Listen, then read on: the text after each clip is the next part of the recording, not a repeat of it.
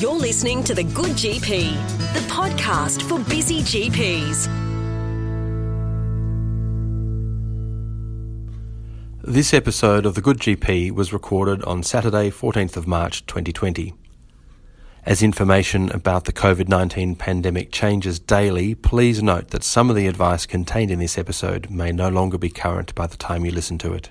Welcome to The Good GP, and this is the first of our COVID special episodes, which will be running as this pandemic evolves. My guest today is Dr Todd Cameron. Todd is now chair of the Business of General Practice Network, and he's an owner of multiple clinics and a very bright guy, a nice guy to boot. Welcome, Todd. Hey, Sean. Thanks for the invite. We're going to be focusing on a range of topics. Today's topic is on telehealth and how we can use telehealth to adapt to this evolving pandemic. So I know that there were some item numbers introduced recently. This podcast is being recorded on Saturday, 14th of March. So we're actually not going to delve into those in great detail. Just because things are evolving so rapidly, it's quite likely that that will be out of date fairly shortly. What we will do is we'll talk about the process of telehealth. And Todd, your clinic is doing some pretty exciting stuff around this. Can you tell me how and why? Yeah, so what we did, Sean, was Friday a week ago, we put together a leadership team. Well, we got together our leadership team, our current leadership team, and expanded the ranks by including a few others. And we had a bit of a conversation around the global state around coronavirus and the pandemic preparedness. And as things evolved, it became very obvious to us that that we would need to pivot to a full tele-service clinic based on our PPE and the sort of the behaviour of the virus, if you like, in that there are a fairly substantial portion of people which are asymptomatic or mildly symptomatic. And so on Friday, yesterday, we saw our last patient in the practice, and that means we're pivoting to a full remote services model in two clinics. We had three and we shut one down. So we kind of have a spare clinic in the event we need it, and we aggregated our services in two larger clinics. As a result of that, one of the GPs came in and joked and said, you realise we're a call centre now? And I said, yeah, actually, I guess I never thought of it that way, but we are. And so what we've then done is we've had a range of conversations with our staff. So we talked to our older staff at the start and people with comorbidities and said we would take no offence if you were to retire and go home, but if you wish to stay with us, we'll provide, as best we can, a safe working environment for you. We figured we would need all hands on deck. And so what we've done is created a model whereby any of the members of the team can work from home. But in discussions with the team, most people would prefer to come into the workplace, that is the GP clinic, for their sanity. So every GP will have their own room. We don't think it's wise to be room sharing, recognising that the majority of cases of COVID spread will be through the household, not through the workplace. So we're just concentrating on, in the workplace, I think asynchronous infection is the best outcome, whereby people will become unwell with this for a period of time, provided it's not all of us going down together, when we can continue to run a sustainable model. GPs can operate telephone services from home. Admin can operate telephone services from home. Our admin's job, by the way, is to call patients probably about an hour before the scheduled call, just to check that the patient can wait for the time allotted, that it's not an emergency. They'll check the contact details, make sure that they've got a primary phone number and a backup phone number. We'll confirm the email, and we'll make sure that the home details are correct. We'll also just reconfirm next of kin, because we're going to need to be touching base with these patients quite regularly. Once that's done once, we'll verify them, and then we'll hopefully be able to get that done through the digital media, through AutoMed, which is our booking. I've had a chat to the GPs about this, and we're going to try scheduling a day a lot like a school day. So we're going to probably work in 2-hour blocks. So that'll mean an 8 a.m. till 6 p.m. day would be 2 hours from 8 till 10. Then we'll do some morning tea, about half an hour break, and then back for 2 hours of consulting by phone, probably about 6 patients per hour, we think, but not in the first week. This is probably when it's optimised. then a 1 hour lunch break. And in the 1 hour lunch break, we're going to focus on connectedness. Because I'm the boss, I got to do the first playlist. So I've got half an hour of music to play in that 1 hour break.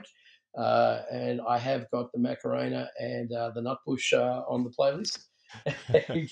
Why am I not surprised? Get a little bit of dancing and fun happening. We've got an Indian doctor who said hers is going to be fully Bollywood. And then the other half hour of that lunch break, we're going to use to call what we're just calling breathe. There's going to be some really spirit-heavy work being done. So we just want people to have time to share their feelings. If any of the team are out through quarantine or isolation, we'll use that time to do a group FaceTime with them. Somebody will connect and just walk around the room. We're going to use the waiting room as our area to meet when we have any meetings, and we're going to try and get some exercise routines going there, get some mats out, just try and keep people healthy, well. The need for connection will be really, really high through this time, and we're going to need to innovate in some of our planning for how we treat people through a pandemic. And so we think keeping people together, keeping them in an environment where they are socialising, but obeying all of the rules about good hygiene and social distancing will be obeyed within the clinic.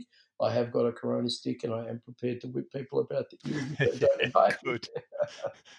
Good. Yeah. Look, it's really interesting that the importance of that social distancing, no handshaking, coughing into the elbow and stuff is so important. And yet, with Peter Dutton recently getting infected, and you wonder how seriously our politicians are actually taking this. Look, I think that's a really good point. And I reckon we're seeing somewhat privilege play out where people are thinking, I don't have to do these things, or even worse, I'll wait until it's in my area is kind of the other thing I'm hearing. I think we need to be modelling these things really quickly. And this probably plays to my personal bias. I will share with people, but I do like my stuff to be my stuff. So we've got a couple of touchy-feely people in the clinic, and I'm start saying to them 1.5 to stay alive. Touch my stuff, I'm going to punch you. 1.5 to stay alive. I like it. We're going to have to get things to stick in people's minds. That's the truth of this, right? And I think we're going to need to have a little bit of fun through what's bound to be really heavy times for all of us. Look, I think that's a really good point. Morale is critical in times like this, and there are going to be people we know going down, ending up in hospital, and there'll be some people we know that may well succumb to it.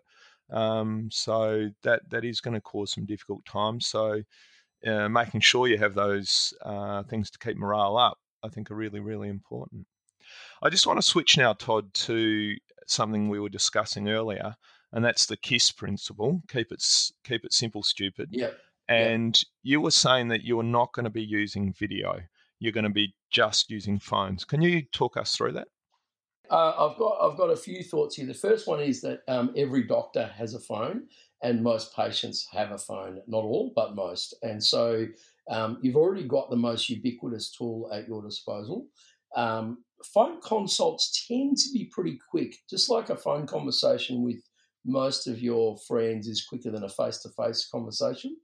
And it's just because people use phones for pretty matter-of-fact stuff. So once you introduce video, the person then has the backdrop, your face, your haircut, your top, all the other things to start commenting on, and they usually do, much like they do in a face-to-face consult. And I think if we're using this with elderly and vulnerable, you're probably going to have the first 15 minutes of every consult as being a lot like an IT consult. Do this, push that button, get this going, no, hold the camera that way, no, put it sideways. And my philosophy is, let's just remove all of that complication from what we're doing. There might be 2% of what we do that requires video, and we could always rebook that for an actual video consult and then have someone in our team walk through the technology stuff before we get back on the call. And that's probably going to be our approach. I still think that we will need our full team, nurses and admin. We've had conversations with them as to whether they're prepared to drop their hourly rates to maintain a full workforce, and they've all said they have no problem with that. So we don't know exactly yet how we're going to use everyone, but we've got a fair idea that we will need everybody, and our mission is to keep everybody gainfully employed as best we can through this pandemic. Yeah, brilliant. Now, do you see any role for email in all of this? Yeah, absolutely. So that's the reason why we'll confirm the best email for all of our patients, and we'll probably be emailing things like referrals. Although it's not great to have these things forced upon us, we're likely to see a lot of innovation in electronic transferal of prescriptions, referrals, and anything else that's required. So we'll probably have a transitional state of emailing before we get proper secure messaging kind of mandated through the system. And I think, again, one of my phrases has been, we are much better to make imperfect progress than perfect procrastination here. Yeah, I agree. And look, APRA's statement that GPs and doctors in general acting in best faith won't be prosecuted, I thought that was actually very sensible and very reassuring. Yeah, I agree. And that just reminds us that, we are going to have to innovate and do things that we've never done before. But if it's all centered around honouring our patients and our communities and doing the right thing by them, I think we'll be looked upon favourably in this. And I've said this before in other forums, but we'll be judged by this at the end about how well and how respectfully we treated everybody. I think we've got a really big job here as GPs, but all of us are leaders and important in our communities. Our job is going to be to reduce the workload on the hospitals because, frankly, it's going to be a nightmare in there. And we'll be doing a lot of work to keep people at home as best we can. And I just want to remind people not to leave their pharmacist out of their planning. Their nearest pharmacist will be really, really important. We've had lots of conversations with our closest pharmacies, and they are basically being left out in the cold. Nobody has communicated a plan to them whatsoever. Most of them are being told business as usual, and that just scares the bejesus out of me. Yeah, look, we are going to rely on them to a huge degree, aren't we? They're effectively our supply chain for medicines. Absolutely. So, they're a critical part of the team. Yeah, and I think, look, the reality is we're probably going to be prescribing by class at some point here because it's really going to depend on availability. So if we can work closely with them, just a tip that may be useful for people is we've decided we're going to use 2 communication channels. So we have a YouTube channel that's set up that's community facing. That is why we're doing what we're doing, just general advice. In our channel, it's got stuff on advice for school kids, parents of school kids, kids in sport, general advice for people over 70 in the community. And then inwardly what we have set up is a Facebook group, which includes every single person that works from our premises, every employee, every GP, allied health, and the owners of the pharmacies nearby are also in that group. So they just know exactly what we're doing. So we just do some Facebook Lives into the group, every day or two, tell people where we're at, what the planning is. And I announced today that I had the first playlist, and one of my team loves classic music. I said, listen, you can only have a playlist that has lyrics. I'm the boss. I'm making that rule up. So.